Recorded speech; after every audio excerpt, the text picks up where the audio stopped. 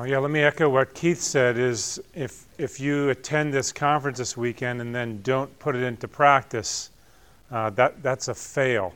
Okay, so God has given you this, brought me here for a reason so that you would put it into practice. And I'm challenged in the same way, because sometimes people will ask me, Mark, tell us about some of your recent attempts to share the gospel. So I've got to stay doing this too. There's a danger when we hear this stuff to go, all right, good. What I believe makes sense. There's reliability there. I'm all set. And to forget that God wants to take this and to use it in our lives, to share the gospel with other people, and really to change the way we view our Christian life. I think the best thing you can do to jumpstart or to supercharge the progress in your Christian life is to make it a habit to share the gospel, because it will continually challenge you. God will bring people into your life that ask hard questions, and you'll say, man, I gotta search that out. I gotta study and find an answer for that. And I think that's necessary. I think in a church and in the life of a Christian, if we're not pouring out in an attempt to give the gospel, we can become really stagnant. So tonight we're talking about how do we know that the Bible's reliable? Everything that we are talking about as Christians, everything we seek to defend, everything that we seek to share about Jesus goes back to the Scripture. So if the very Bible we trust is not reliable, we are up a creek without a paddle. Richard Dawkins is probably one of the most famous atheists in the world. And he actually, in England, was pushing for a while, I don't know if he's still doing this, but pushing for a while for the King James Version to be read in the schools in England. Even though he's an atheist, believes the Bible is ridiculous, he said you can't be a cultured person unless you read the Bible. And so for a while he was pushing that the British public schools would include a Bible reading from the King James, not as a true document, but as a cultural thing. But he writes this about the Bible. Do you really mean to tell me reading the wrong one. To be fair, much of the Bible is not systematically evil, but just plain weird, as you would expect of a chaotically cobbled together anthology of disjointed documents, composed, revised, translated, distorted, and improved by hundreds of anonymous authors, editors, and copyists, unknown to us and mostly unknown to each other, spanning 9 centuries. So that's his view of the Bible. One of the guys I mentioned earlier, Bart Ehrman, is a leading critic at the University of North Carolina, Chapel Hill. He's written probably 8 or 9 New York Times bestsellers, and they're all criticisms of the Bible. You can make a lot of money doing that. It's probably one of the easiest ways to become rich is take some time, study, and then write a critique of Christianity or the Bible. So what do we do then when these kind of criticisms are launched? How do we defend this document, this book that we base everything in our faith on? I want to read from Hebrews 4:12 to begin, to remind us what the Bible is. Because sometimes as Christians, when we hear those critiques and those attacks, we can start to doubt ourselves. How do we know that the Bible is reliable? How do we know that it's something that hasn't been distorted and corrupted? And one of Bart Ehrman's books is all about the corruption of Scripture, claiming that we have no idea what the original New Testament says. Meanwhile, it's quite obvious that he knows that what he's saying is not true, because he's written other things where he has to then admit after he's been proven wrong on these issues. Bart Ehrman, by the way, graduated from Moody Bible Institute. Made a profession of faith, thought he was going into the ministry. After Moody, he went off to Wheaton to study Greek. And when he got to Princeton to work on his PhD, he lost his faith there and is now one of the leading critics of the Bible. He's a genuine New Testament scholar, and I think most of what he knows, most of what he writes, he knows is not true.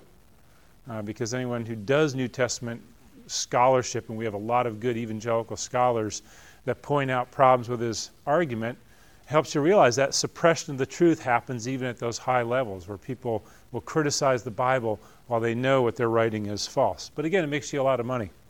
So Hebrews 4:12, we're told the Word of God is living and active, sharper than any two-edged sword, piercing to the division of soul and spirit, of joints and of marrow, and discerning the thoughts and intents of the heart. And no creature is hidden from his sight, but all are naked and exposed to the eyes of him to whom we must give account. So the Scripture is the basis for our arguments, for our beliefs, and therefore we need to know how reliable it is. So let's ask the question, can we trust the reliability of the Bible? And here's some of the arguments that we'll hear. Some people will say, I don't believe in the Bible. You might hear that one commonly. I don't believe in the Bible. And what do you do when you don't know what to say? Okay. Ask a question, that's right. Why don't you believe? So that might be my first question. If someone says, I don't believe in the Bible, why not?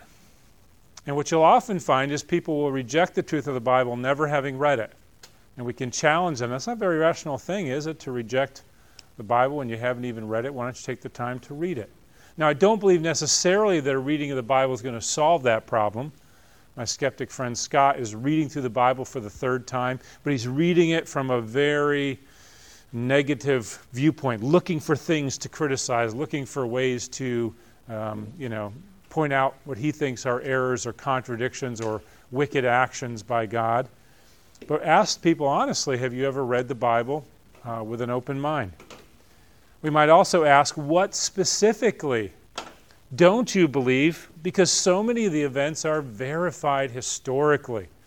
And I wish we could take the time to go into the hundreds and hundreds and hundreds, without exaggeration, historically verified events mentioned in the Bible. The Bible is unlike anything, as we'll talk about in just a moment, any other sacred writings, where it mentions so many places and events and people that if it wasn't true could very easily be discredited. And yet it is not for that very reason. Here's another one. I can't trust a 2,000-year-old book. If you don't know what to say, what are you going to do? Ask a question. So what might you ask? Don't overthink it. Okay, how do you know it's 2,000 years old? What other question might you ask? Why not? What does the age of the book have to do with its truth? If we read a history of Caesar that was written 1,500 or 2,500 years ago, should we automatically doubt it because it's old? I don't think so. A medical book maybe written 2,000 years ago? Yeah, we'd have great concerns about that. But that's talking about something in this world, not something outside the world. Sometimes I'll tell people, actually, the Bible is a collection of 66 books, some of which are 3,500 years old. It's not just 2,000. The most recent books of the Bible are 2,000 years old. The older ones are 3,500 years old. In other words, sometimes it's fun to make a case for their argument to help them. Like, okay, listen, if you're going to be an atheist, there's better arguments than that. Helps them realize that you might know more than you think you know, and you're not that gullible Christian who just believes because you were taught to believe that. Some people will say the Bible's full of contradictions. What kind of question might you want to ask about that? Give me an example of one. Can you show me one? And the truth is, some people have read the Bible. Some people have read about the Bible and have some questions where they think certain things are contradictions. And truthfully, there are some really difficult passages in the Bible that's hard to know. Okay, how would I answer this? But I do know that somewhere there's been a scholar, a Christian intellectual who has figured out those questions, a historian, an archaeologist, whatever it might be. And some of the websites I've given you in the back of the handout can help you with that kind of thing. But I want to ask them, can you show me one contradiction? And then I might want to ask, is it truly a contradiction or a misunderstanding of the ancient text in context?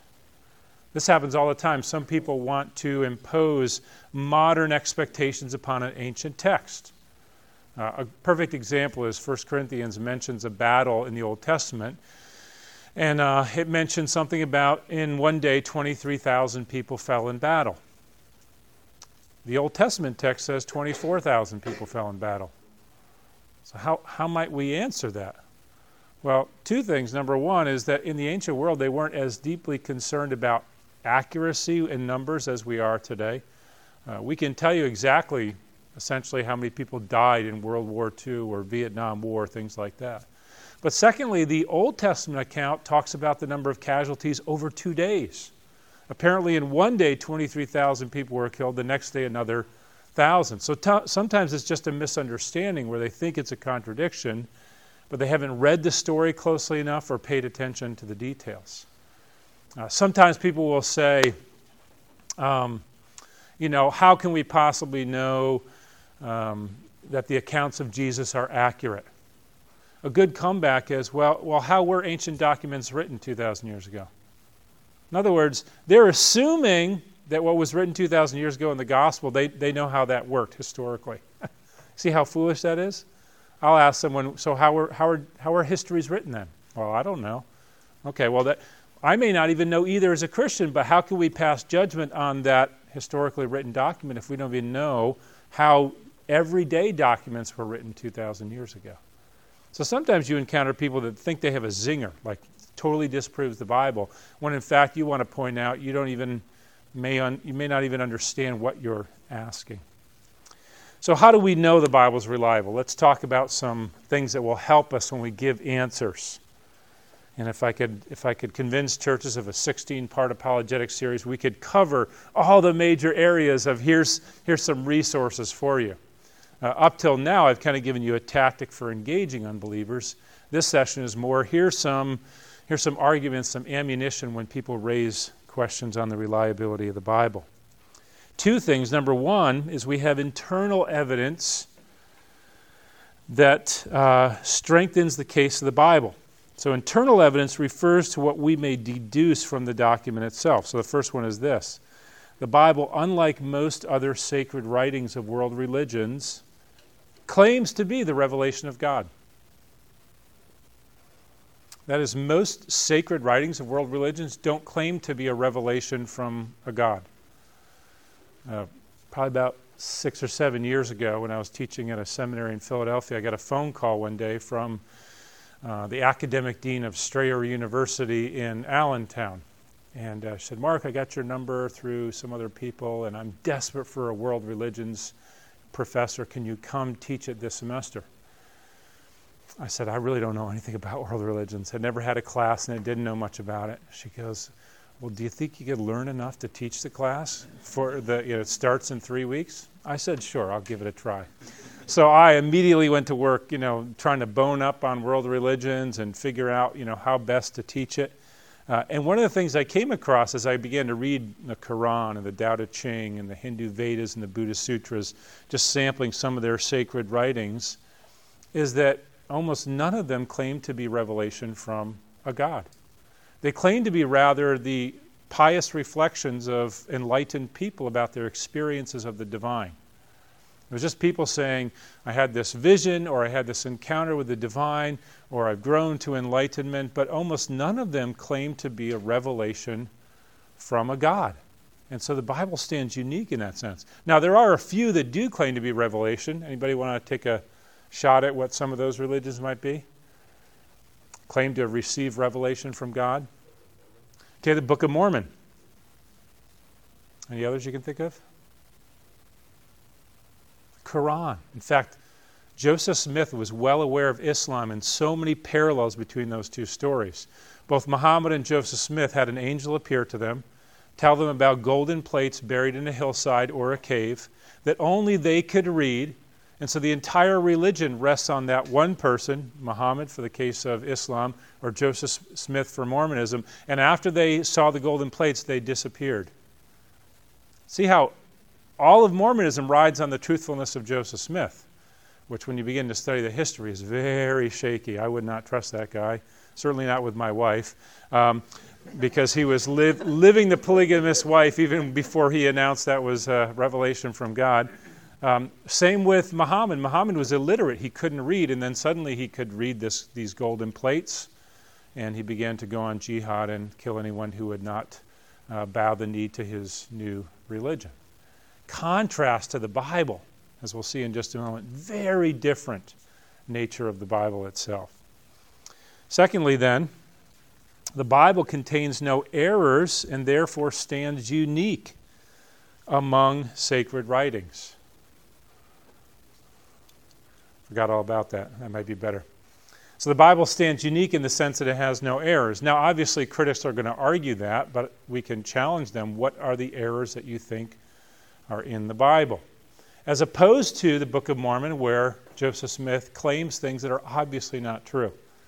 There's a fascinating study on the geography of the Book of Mormon where Joseph Smith claims a certain land feature, a crescent-shaped ridge of mountains with a swirly river that comes through it, and he describes this land. And about 20 years ago when Google Earth came out, Mormon scholars scoured the entire earth trying to find this formation.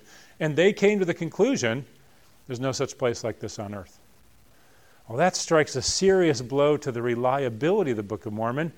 Joseph Smith also claimed to have known about people living on the moon.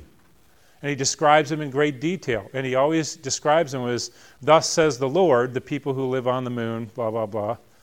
Well, those are obvious errors. Now, the Quran itself claims very few things that could be verified to begin with. It's mostly commands and stories that really have no connection to history. But in the Bible, names, places, events, geographical features, relationship to the Roman Empire, Egyptian Empire, all these things are so easily verified. Now, there are some things we can't prove conclusively, things like the Exodus. That is debated as to when that happened and what evidence there is. But even there's evidences, for example, of mass graves on the Saudi and Arabian Peninsula. Why would there be mass graves? Because remember, God told everyone over 20 years old, you'll never make it to the promised land. You're going to die in the wilderness for your stubbornness. And along the path, along the road from Egypt where they left toward the promised land, historians have discovered mass graves of, I think it's tens of thousands of people, beside the fact that they wandered in the wilderness and many died there. So any historical evidence that you see in the Middle East clearly points to the truth of the Bible. Here's another one that's really hard for critics to deny. Over 2,000 prophecies that are recorded in the Bible have been fulfilled, with another 500 or so yet to be fulfilled. That is multiple times throughout the Old Testament, things predicted and fulfilled within the Old Testament itself, and then later in the Old Testament, things predicted, fulfilled in the New Testament. 2,000 details. And if you read through the Gospels, you'll notice whenever they refer to something in the Old Testament, the place of Jesus' birth, the very nature of his death, his crucifixion, that no bones are broken. That's predicted. And as you know in the story of the crucifixion, the soldiers break the bones of the thieves on either side of Jesus, yet they don't break his bones because he was already dead. Even fine little details like that. And so what do the critics do? Well, they try to claim then that these books were written hundreds of years after that we know that they were written, or even that somehow Jesus and his disciples were trying to line up their lives to fulfill as many as they possibly could. The problem with that theory is that most of the fulfillment of those prophecies was unexpected by the disciples. A really good example is the resurrection itself. The disciples did not anticipate it. They were hiding away in an upper room. Mary and the other women go to the tomb. They come back. They say, we saw an angel. He said, Jesus is risen. The disciples go, oh, yes, I knew it. No, what do? John is very clear. They didn't believe. They ran to the tomb. They did not believe. There's a good example of the fact that many of these things that were fulfilled were unexpected. So when they were fulfilled, it took them by surprise. Here's another few things. Incidental details in the New Testament point to genuine events and not myths or legend. That is, as ancient historians read the Gospels especially, or other parts of the New Testament too, but especially the Gospels, they notice that there are details included in the text of the Bible that if you were making it up, you would never include. Perfect example is Mark 14, 51 and 52. In the middle of Jesus' arrest, suddenly there's a naked guy who runs through the scene. Like, why would you include that unless it really happened? And a young man followed him with nothing but a linen cloth about his body, and they seized him, but he left the linen cloth and ran away naked. Historians who study ancient records of people's lives say this doesn't happen unless, this is not included unless it really happened. Because if you're trying to make up a legend, you would not include details in here like that. Other things like Peter's denial. And which gospel is it highlighted the most? It's the Gospel of Mark. And historians believe that Mark wrote his gospel at the instruction of Peter because the two are linked together later in the New Testament. And where is Peter's denial most emphasized? In the Gospel of Mark. So if you're writing a gospel and you could easily make yourself the lead character, why would you include the greatest detail of your failure to believe your own Messiah? And yet that's what's included. So people who study ancient documents say these are strong witnesses to the reliability of these gospel accounts, because if you were making them up, you would never include those kinds of things. And two more internal evidences. Let's see, what is that? 1, 2, 3, 4. I guess this would be number 5. The 66 books of the Bible exhibit an unexplainable unity of message. I probably should have given you the kind of blanks that I did in the previous handouts where you just have to write one word. This is what it's like coming to class in college. When I hand out these kind of notes, students are like, I have to actually write notes. Yes, you do. Sorry about that. But when you compare, again, the Bible with other writings of world religions, for example, let's take some of the Eastern religions. No one really knows what the foundations of the beginnings of Hinduism are. They're shrouded in mystery. They have all these fanciful myths about two gods, and it's mostly in the Asian religions, two gods having sex, and as a result, the world came into being. But no one actually believes those are historically true. So they don't know where the earliest writings came from. They don't know who wrote them. They're usually not related to any historical events, just those diary-type reflections on their experience of the divine. But the Bible is a compilation of 66 books. Look at that, written over 1,400 years by over 40 different authors in 3 different languages, Greek, Hebrew, and Aramaic. Aramaic looks just like Hebrew, same letters, just pronounced differently. It's kind of like if you meet someone from the Deep South and you're speaking the same language, but you almost can't understand them. In at least 5 different countries where they were writing about events that took place on 3 different continents. So the events in Egypt take place in the continent of Africa. The events that take place in Israel and Palestine are part of Asia. And then when you cross over into Paul's missionary journeys into Italy, and he talks about going to Spain, that's Europe. 3 different continents. And yet this entire library of books we call the Bible agrees with one another. There's no human explanation for that kind of agreement. That is not something that you find anywhere else in the world. And then the last internal evidence is this, that the universal belief in justice and human dignity, at least that people claim to believe in, only makes sense in light of the Bible's teaching. That is, all around the world you have, among people of different ethnic groups, different religions, a concern for human dignity and justice. But in most of those religions, there's no basis for that. Think, for example, about Hinduism. Hinduism believes that whatever life you're living now, you've lived many lives before. I saw an interview with the Dalai Lama, who's Buddhist, and he said that he's probably lived 1 million lives before. And the enlightened of those religions, Hinduism and Buddhism, will claim that they remember their former lives, which would be very entertaining to listen to. But basically they claim then that this process of reincarnation is about paying off karma. Now, in the way we talk about karma in our society, we think about you do something bad, you're going to get your just desserts. But karma is actually in a previous life. I've done something bad, so I've got to pay it off. I've got to earn my way out of that karma in this life.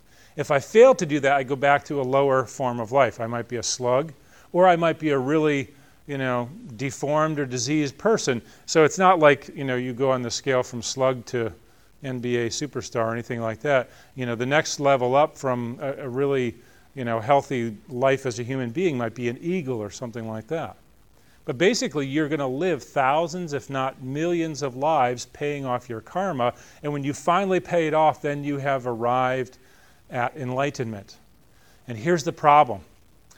Let's say I'm walking down the street as a Hindu and I see someone in need. Maybe someone that's been beat up and left, good Samaritan situation. If I help them, I pay off my karma some more. But they're suffering. They're paying off their karma by being in the gutter. So if I interfere, isn't that kind of selfish on my part to help myself pay off karma? Interrupting their paying off their karma. And so there's this contradiction within Hinduism where I'm not sure if I should help that person or not. Because if I help them, then I'm being selfish, and now I'm going to have to pay off that karma. If I don't help them, then I'm going to be paying off the karma for not helping them. See, that doesn't make any sense in Hinduism.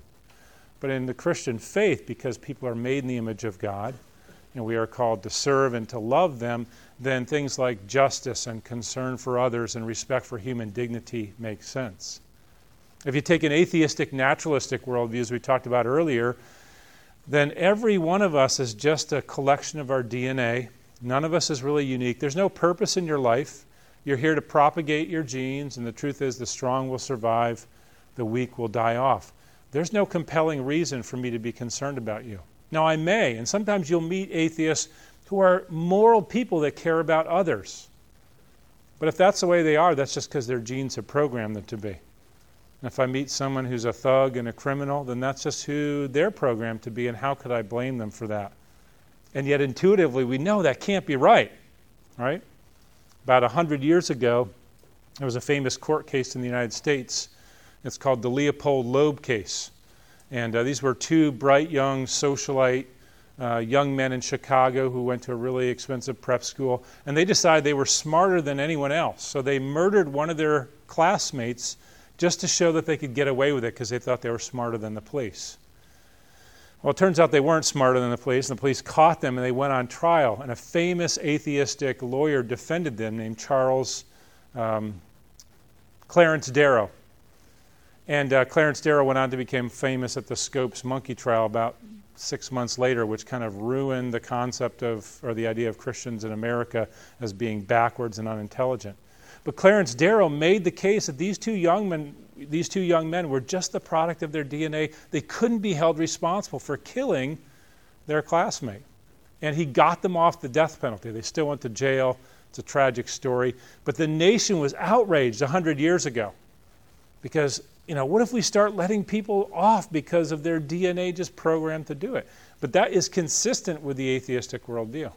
So when you meet a very moral atheist or skeptic who talks about being concerned for other people, I'm going to say, hey, that's great, but that really is not consistent with what you believe. Or if it is, then that's your opinion, but you shouldn't be criticizing others who don't care about other people, because it's not consistent. Only in the Christian worldview do these universal virtues make sense because we're made in the image of God. So that's what we call internal evidence. Those are things about the Bible that come from the text itself or the document itself. Let's look at external evidence. External evidence refers to what information we have about the composition of a document. That is how the Bible was put together. And there's some exciting things here. Notice this, for example, the sheer number of early manuscripts of the Bible. That is, if we talk about how many manuscripts of the Bible do we have that go back many, many centuries, 5,800 plus. And the truth is, we are finding new ones almost every year. There's a ministry in Dallas called the Center for the Study of New Testament Manuscripts.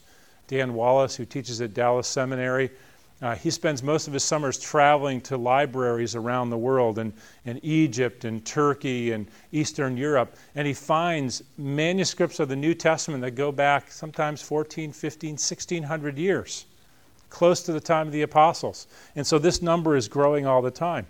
Plus, in the early church, there were 20,000 other ancient manuscripts of different languages, not 20,000 other languages, but 20,000 other manuscripts in different languages. Let me zoom ahead and show you a comparison here. When people talk about how do we know the Bible's reliable, here's the example of the ancient writings that we have the most copies of. So Plato, no one disputes that Plato existed, and his books, his most written about book, I forget which one it is at this time, were written around the time of his life, 400 years before Christ.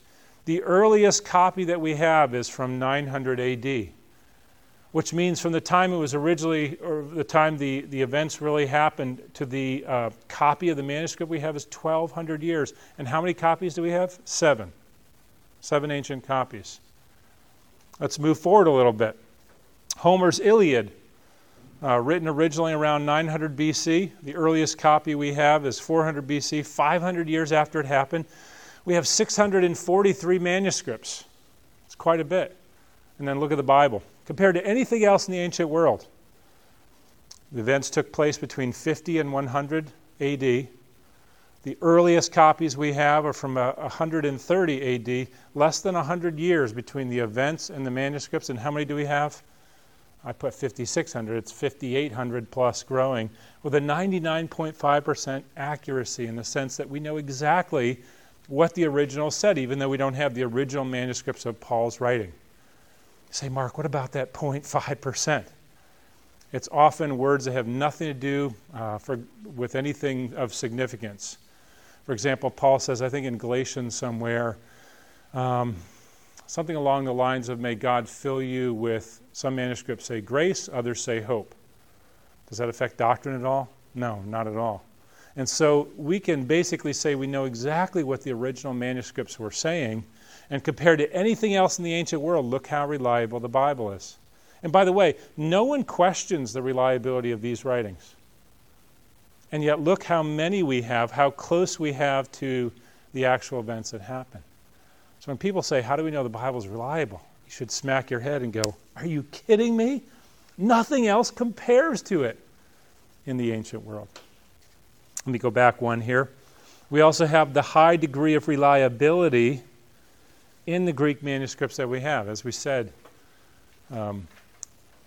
here's an interesting fact. No two ancient Greek manuscripts are exactly alike.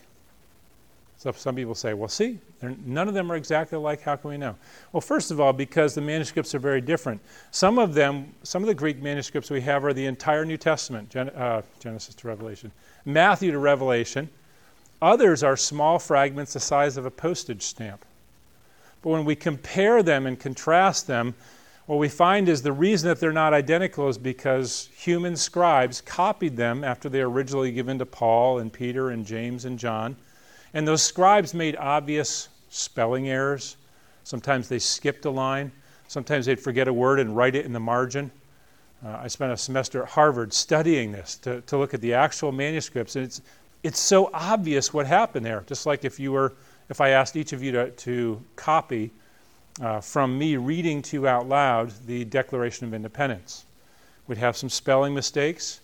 We'd have some people that would fall asleep midstream, and we have ancient manuscripts that show the hand of the scribe, then all of a sudden it kind of like veers off the page.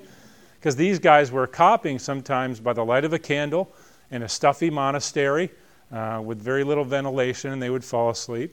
Other manuscripts, they might repeat the word the at the end of the line, and he went to the, and then the next line, forgot they wrote that, wrote the again, the store.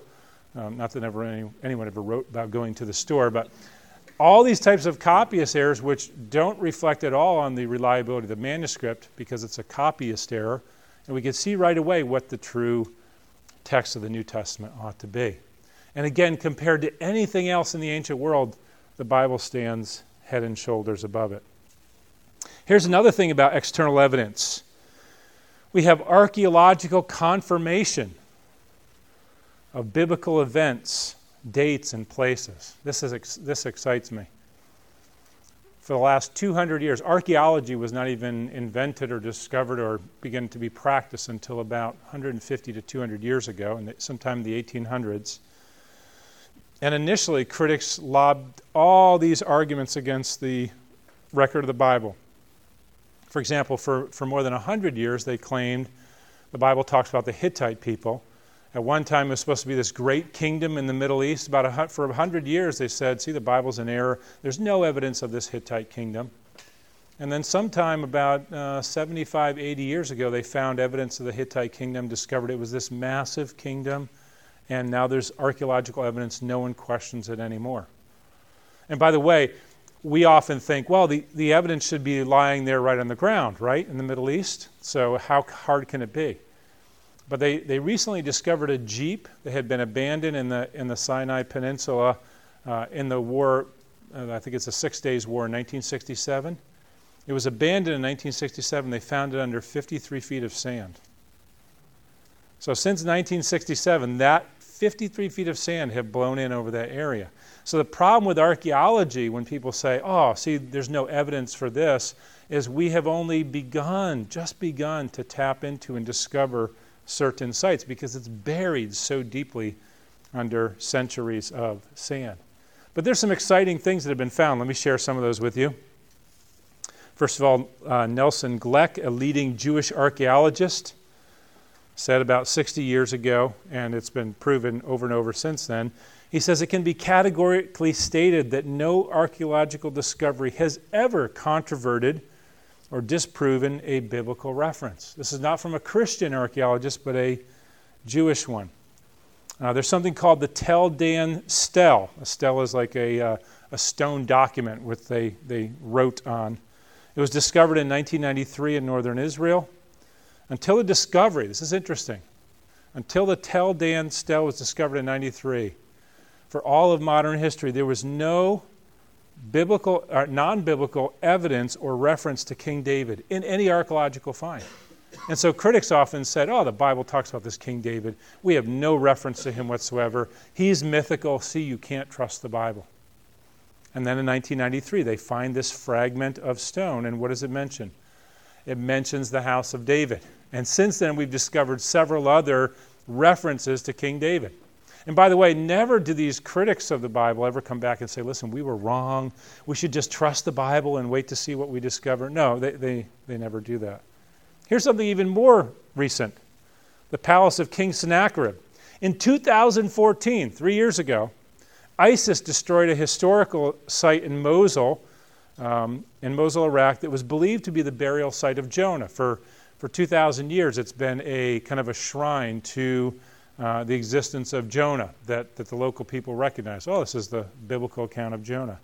ISIS came in 2014 and blew the place up because they like to destroy historical sites. In doing so, they uncovered the palace of Sennacherib, who is mentioned in 2 Kings, 2 Chronicles, and Isaiah. Again, every one of these is just another confirmation that's what is recorded in the Bible is true. And therefore, Christians get really excited about archaeology because over and over again, these things have been proven. One more here, the Dead Sea Scrolls. How many of you have heard of the Dead Sea Scrolls? Okay, anybody know what they are? It's sometimes harder to know, but here's a brief overview. In 1946 and 47, and then again in 1956, and notice that last date.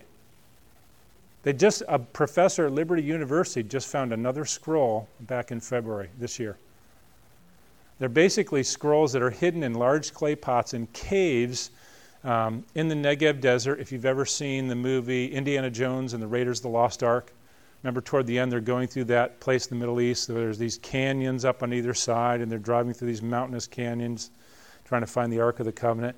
Well, in that general area, back in the 40s, depending on how the story goes, some shepherd boys found these clay pots. They were either searching through caves or they were throwing rocks up into the caves, and they heard something that sounded like breaking glass. So they climb up there.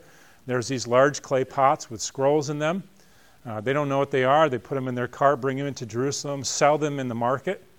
Some guy buys them, doesn't know what they are, and then an archaeologist comes along in the market one day and says, oh, wait a second, these are ancient manuscripts. And they were very, very fragile at that point because they'd been brought out of the desert where they were preserved.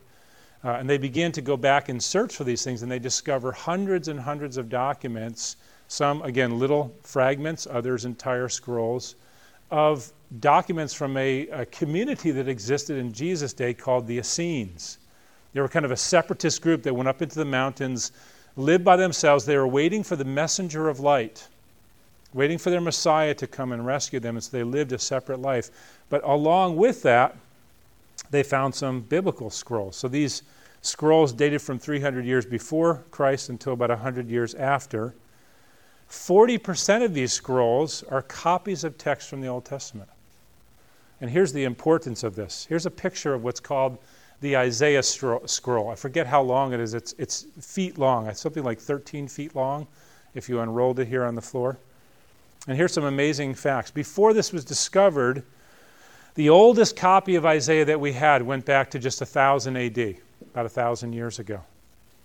in the Dead Sea Scrolls, they found a copy of Isaiah from 100 BC, 1,100 years older than our oldest copy. And here's what they found. 1,100 years separated between our oldest copy and this one, the two scrolls were almost identical. In other words, critics for a long time said, over the years, the real text is corrupted. We have no idea what it said. This destroyed that whole notion. Because here you had two scrolls of Isaiah, 1,100 years apart, and they were almost identical. And once again, what about the parts that weren't? Spelling errors, mistakes that are very obvious. That points to the reliability of the Bible, that we don't have to worry about, is this really what they were originally written? Now we notice in different translations, words can be translated differently. That is all just the nature of language. A couple more external evidence. I know I'm backing the truck up on you and just dumping it. So we're almost done here. One more external evidence is the historical accuracy of biblical details. As the Bible records little details that have been since confirmed over and over again. Things like the census. Remember when Joseph and Mary have to go to Bethlehem? A lot of people have challenged, that never happened, when in fact we found details of the census. Even rulers mentioned incidentally in the New Testament that we know, because of other historical documents, that these are correct. And the accuracy is so high that, and here's the thing, critics of the Bible question the reliability of the Bible, but I've been told that archaeologists and historians consider the Bible to be the most reliable document they have. They work from the assumption that it's true. It's critics who are not experts in those areas that assume that it's not true. And so we ought to respect the fact that these people who know these ancient documents consider them to be true from the outset. A couple more things on the back. Some would say the four Gospels contradict one another. So my skeptic friend says, don't you know that in each of the four Gospels they have Jesus saying different last words? Did you know that? Each of the four Gospels records a different last words of Jesus.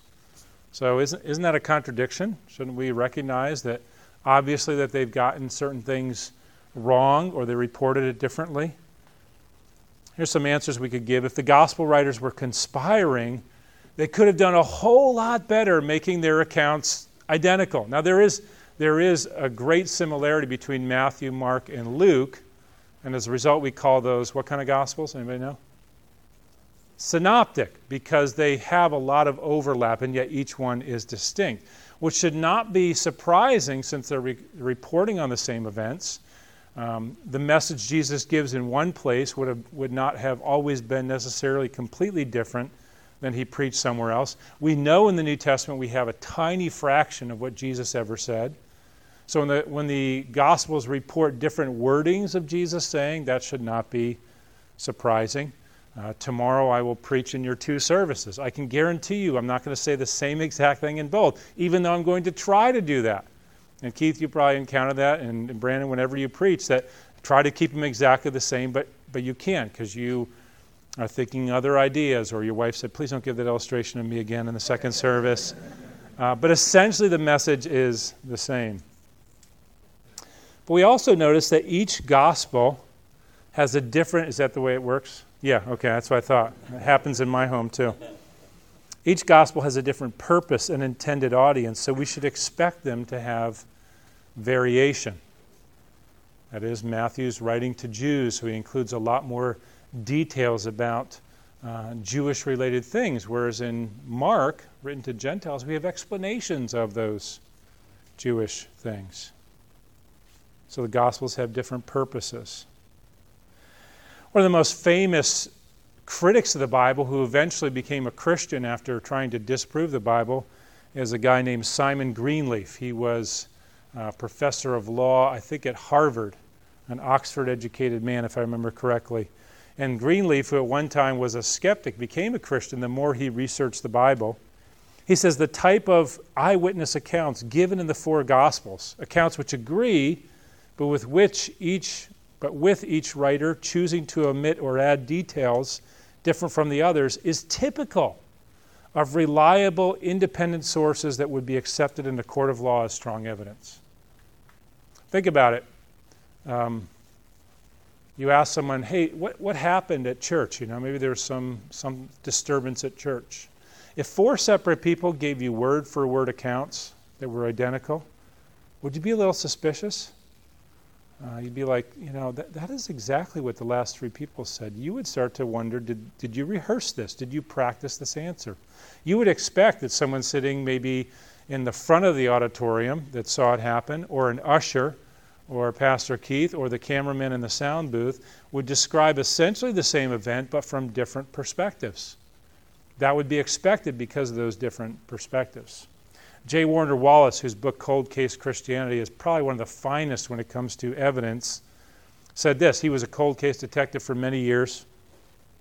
He said, in all the cases I've ever worked, from simple theft and assault cases to robberies and homicides, I've yet to have a case where the witnesses of the event agreed on every single detail. It's never happened. I've learned that perspective is important, and it's not just one's physical perspective that determines what a witness did or didn't see.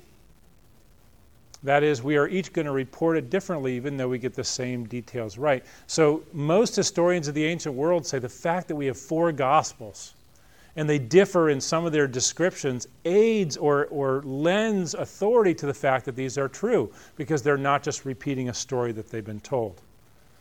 I like to tell a joke. It's not really a joke, but a story in college where college professor gives a test and then 4 students show up late for the test, and they say, "Oh, professor, we were on our way to school and our car broke down. And we had a flat tire." So he immediately separated all 4 students. Tell me what happened. Well, we were on our way to school and we had a flat tire. We were on our way to school, had a flat tire. All 4 give the same exact account. And then the professor, keeping them separately, went to each student and said, "Which tire was it?" And that's where you're going to find out, is this a contrived story or did this really happen? When it comes to the Gospels, the difference is we have strengthened the reliability of the accounts. A couple more here. Number 2, some critics would say the Gospels are legends. Maybe you've heard the famous trilemma of C.S. Lewis. I think I will mention that sometime tomorrow in my message, unless it's showing up here maybe. No, it doesn't. So C.S. Lewis said in Mere Christianity, either Jesus is a liar, couldn't just be a good teacher, because he claimed to be God, claimed to be the only way to heaven. He's either a liar or a lunatic. He's a crazy man, because there are crazy people that think they are God in the flesh, or he is Lord. Right? Have you heard that before? Liar, lunatic, or Lord? Some have come along today and say, no, there's a 4th option Lewis didn't consider. It could very well be that Jesus is simply a legend, that all this is made up, that maybe there was this wise man and his disciples, followers just exaggerated. But here's the problem with that argument. We can identify legends in the ancient world. But here's what happens. The Gospels are too early to be legends. When legends develop in the world, they take hundreds of years to develop. And yet the Gospels are written within 20 to 30 years of Jesus' life. And the problem with creating legends is there are too many people still alive that can say, no, that's not how it happened. No, he didn't rise from the dead. We distracted the guards and we stole the body. And yet we have no record of anyone in the ancient world ever disputing the events of Jesus' life or his resurrection. And so these could not have been legends because there were too many people alive at the time that could have refuted it. Here's another thing. The content is counterproductive to legends and contains details that are unnecessary, as we talked about. Naked guy running through the scene. Peter denying Jesus. Again, if you're making that up, you're not going to make your key witnesses be scoundrels, be people who fail to get the message. Because the ancient legends that we can identify as legends, it's only good positive details about the people involved. And those who study those say, no, that's not what the New Testament is like at all. And then thirdly, the message was too costly to the authors. That is, these disciples gave their lives. Tradition tells us every one of them. I'm reading now that some that are saying even the Apostle John died for his faith at some point. It used to be that we would say John was the only one that was spared. because we have him writing the book of Revelation on the Isle of Patmos at the end of the New Testament, but some say, no, he was probably martyred for his faith too. Somebody will come back and say, yeah, but others have died for things that they believe to be true. That is true. Some people die believing a lie. But the difference is these were people who were eyewitnesses that could have saved their lives by saying, hey, we made all this stuff up. We're sorry, spare our lives. They weren't just reading someone else's testimony hundreds of years later. As Peter says in 1 Peter 1, we were eyewitnesses of his majesty on the Mount of Transfiguration. We saw him glorified. We saw him crucified. We saw him raised again. And we are willing to give our lives for that testimony. Think, too, about the transformation the night before Jesus, or the day that Jesus rises from the dead. Where are the disciples? They're not out in the streets of Jerusalem saying, get ready, everybody. He's coming back. He said he was coming back. We're getting ready. Now, they're huddled in fear of the Jews, and you have Peter denying that he even knows Jesus, and then you have Thomas in John 20, who even after Jesus has been raised, and the other disciples say, Thomas, you'll never believe it. We were gathered together, and Jesus appeared. Does he believe? No. He's like, unless I put my fingers in his hands and thrust my hand into his side, I will not believe. Well, you don't include stuff like that if you're trying to make that up. And then the last one here, number 3, scribes changed the New Testament manuscripts so they're now corrupt. I love this, a little note to the teacher. Dear Mrs. F., M has a condition that makes it so when she does homework, it slowly kills her. Please do not send her any more homework. And then supposedly the parent's signature. I tried doing that one time, and my mother showed me years later my, childish attempt to sign her name. We can tell right away if something is wrong. So it's usually very easy to spot what we call scribal emendations, attempts by scribes to correct the New Testament. That is, it shows up very clearly because either no other manuscript will have it in there, or it's written on the side, written in a footnote, squeezed in between lines, using a different color, ink, all different kinds of things like that. It's usually easy to spot those. And a scribal change, someone who's copying the manuscript, when that change happens, that does not indicate an error in the original manuscript. Just because a scribe makes a mistake does not mean that the original had any errors in it. And so people will often say, well, what about all the differences in the Bible? Bart Ehrman at the University of North Carolina, in one of his books, says there's 400,000 errors in the Bible. You hear that from a guy who's a scholar, it's like, whoa, how can I believe the Bible? And what Bart Ehrman does, and he knows this is not the right way to consider that, he takes all the 5,800 Greek manuscripts, notices all the differences between them, because no two are alike, all the little spelling mistakes, all the scribal errors, and he counts them up. And if you were to compare 10 manuscripts with each other, you could only at the most come up with a couple hundred, if you compare manuscript A and B, let's say there's 18 differences, and then you compare A and C, and B and C, and B and D, and A and D, and A and C, that's how he gets to 400,000. And he knows that's not the way you count those. And yet it makes for great book sales when you can say, I have discovered 400,000 errors, when he knows, in fact, that's not at all the case. And then the last one, other books should be in the Bible. Have you ever heard this one? What about the Catholic Apocrypha, the 9 or 11 books that are added in the Catholic Bible, depending on how you count them? There's also a group of writings called the Pseudepigrapha, books claimed to be written by the apostles. So you have the Gospel of Peter. You have the testimony or the Gospel of the 12 apostles. There's hundreds of those in the New Testament. Not in the New Testament. In the ancient world that are available. How do we know those should not have been in the Bible? Maybe you've heard of the Gospel of Thomas or the Gospel of Mary, where Jesus was supposedly married to Mary. Has anybody ever read the Da Vinci Code? In the middle of the Da Vinci Code, the whole book is about supposedly discovering that Jesus actually married Mary, was not crucified, and that descendants of Jesus are alive today. And there was a really terrible movie, terrible in the sense of quality of filmmaking, with Tom Hanks made on it. But it's a fascinating book. And right in the middle of the book, chapter 55, some New Testament scholars trying to explain to the main characters in the book how the Bible was, the truth of the original manuscripts was suppressed. Christianity originally had a goddess element to it, and God is partly feminine and divine, and that's been suppressed. And in the book, they discovered that these descendants of Jesus and feminism are what's really going to save us. And the book sold millions of copies, mostly because it was arguing that there were other books that should be in the Bible. But here's some of our answers. The early church that decided, or actually we don't want to use the word decided, came to realize the 27 books of the New Testament were what ought to belong there. The Old Testament was never really in question. The early church was in the best position to recognize which books were written by apostles or those acquainted with apostles.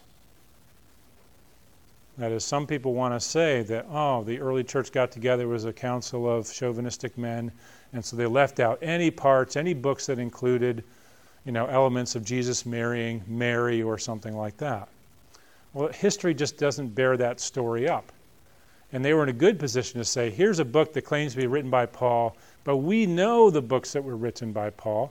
That's become obvious. And so the early church was not trying to squelch some part of Christianity. They were trying to be faithful to it and to the message of Jesus. And how did they come to recognize which books belonged in the Bible? The centrality of the gospel and continuity with the redemptive story of Jesus were the standards. Does this book continue preaching the gospel, expounding on the gospel, and does it continue to advance the message of Jesus? And it became very apparent to the people in the early church that there were some books that simply did not belong, that taught other doctrines. By the way, doctrines like purgatory and limbo in the Catholic Church, they don't appear in the Bible, they appear in these extra books that they wanted to include in there. And then lastly, this really is the last slide. The books of the New Testament were widely recognized as Scripture from the beginning. That is, it was not some church council 300, 400 years after Jesus that said, hey, let's call these books Scripture and these not.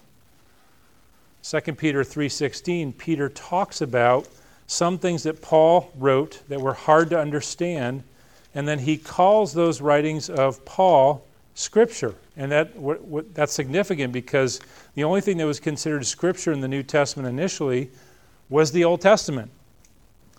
But Peter says this in 2 Peter 3:16, and count the patience of our Lord as salvation, just as our beloved brother Paul also wrote to you according to the wisdom given to him, as he does in all his letters when he speaks in them of these matters.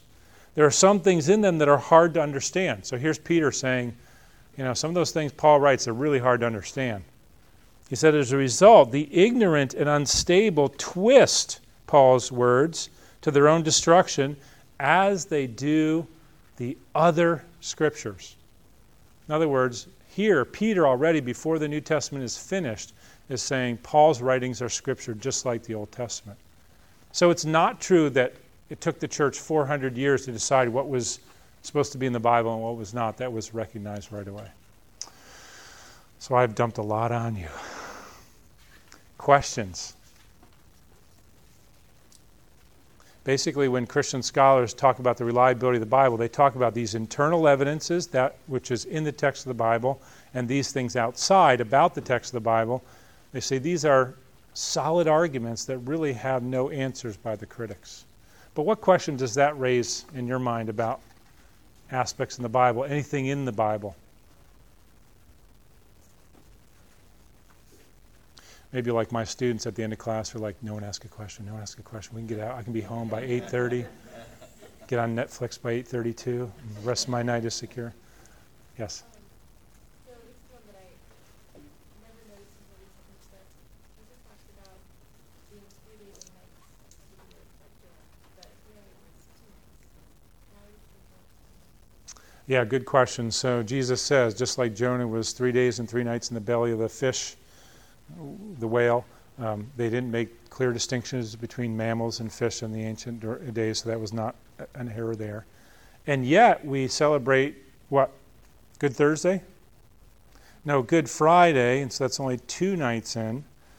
So is that a mistake? Is there a problem with that? Some traditions would say Jesus was actually crucified on Thursday, which would account then for the 3 days and nights.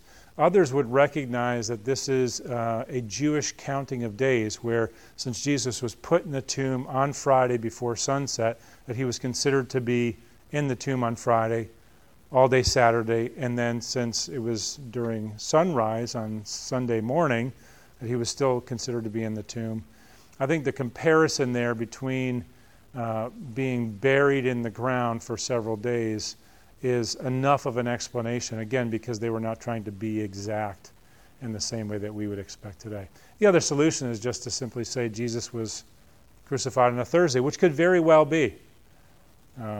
There's some questions regarding the Passover at that point, but it's essentially not a deal breaker, but it is something that Christians have disagreed on. It's a good one. Anyone else? Questions about the Bible or the reliability? Which version of the Bible do you use and why? I use the ESV because the intent behind the translation was to, as closely as possible, translate word for word, although you can't do a direct word-for-word translation from one language to the other, as you know, if you've learned another language. It'd be nice if it was. But the translators of the ESV were more concerned to be as accurate to the intention and as much as possible preserve the word for word as much as possible. I think there are other good translations. I was raised in the King James Version, which is a wonderful version literarily, but it's not the English we speak today. And one of the hallmarks of Bible translation since the first century, since Jesus spoke in the vernacular, the language of the people, that it is really important we use translations that people understand. There's nothing wrong with using the King James if you understand 16th century English, which I do because I was raised on that. You had to learn it in order to understand the Bible, but there are a lot of people today who don't. I think the NIV is a good translation. It's more of a thought-for-thought translation. I think there are bad translations. I think the Message is a disaster. It's a nice poetic reflection on Scripture, but it is not a translation. And there are others that fiddle with key doctrines. And so I think the original RSV has serious problems. But the ESV was based on that, made corrections. It was done by conservative scholars. So good question. We could talk about that forever, but probably no one except me is interested. Me and Keith. Question. What texts are the translators using? Are they using literal ancient manuscripts or copies of those, not written copies, but photos of them? Or are they using the ones that would have been made in 1500s? What specifically do you know the answer to that? Good question. So depending on the translation, some translations are made from previous English translations. The ESV and other well-known translations, the NIV, the King James Version, were made from copies of the original manuscripts. Original manuscripts of the Bible are delicate, they're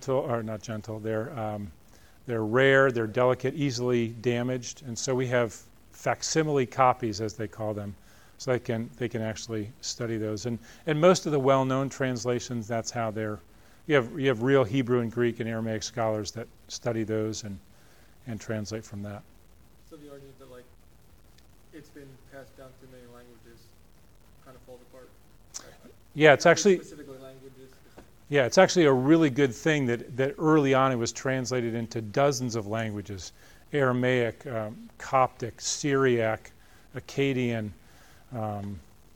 There's at least 20-something languages in the first 6 centuries of the church that the Bible was translated into. So when people begin to study, what is the original wording and the original intent, you not only have Greek and Hebrew in the Old Testament, and Aramaic, and Greek in the New Testament, you have these hundreds or dozens of other languages that were carefully copied and translated so that we can go back and say, what did they think this said or meant? And it's very clear that the Bible that we have today is the Word of God. It accurately reflects the original.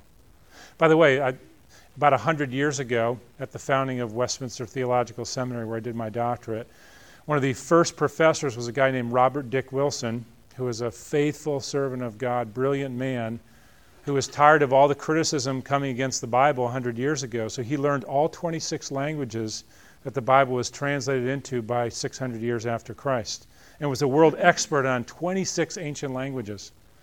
And so critics would write something, and he'd fire back this response because he knew it as well as anyone else. And so we have gifted, godly scholars like that who are the world leaders in things like that, which is a great blessing.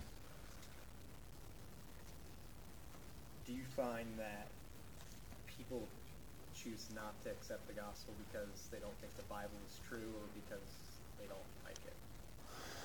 Yeah, I think it's mostly because they don't like it. And really, when you get past a lot of the intellectual arguments, they don't want to stop living with their girlfriend. Or they don't want God telling them what to do, or they don't want someone telling them that they can't do this or that. That's behind a lot of the intellectual arguments. You do meet sometimes people who would like to believe, but they have all these obstacles in the way that they've been told, or they cling to, and it's not a matter of their life choices, but they don't believe the Bible to be true, or Jesus to be the way to God. But I think the majority of people don't want someone telling them what to do. That atheist conference that's going on right now in Philadelphia, you can go on and watch some of their videos. Most of these people have no intellectual arguments against Jesus that are serious. They just don't want there to be a God who tells them that they're accountable or guilty. So it becomes very clear when you watch that. So that's my take on people that I meet. So once you clear those intellectual obstacles, you've got to address the issue of the heart. Okay, so you don't want God telling you what to do. That doesn't change the fact that God is real, that He's communicated that you're guilty before Him, and that He loves you.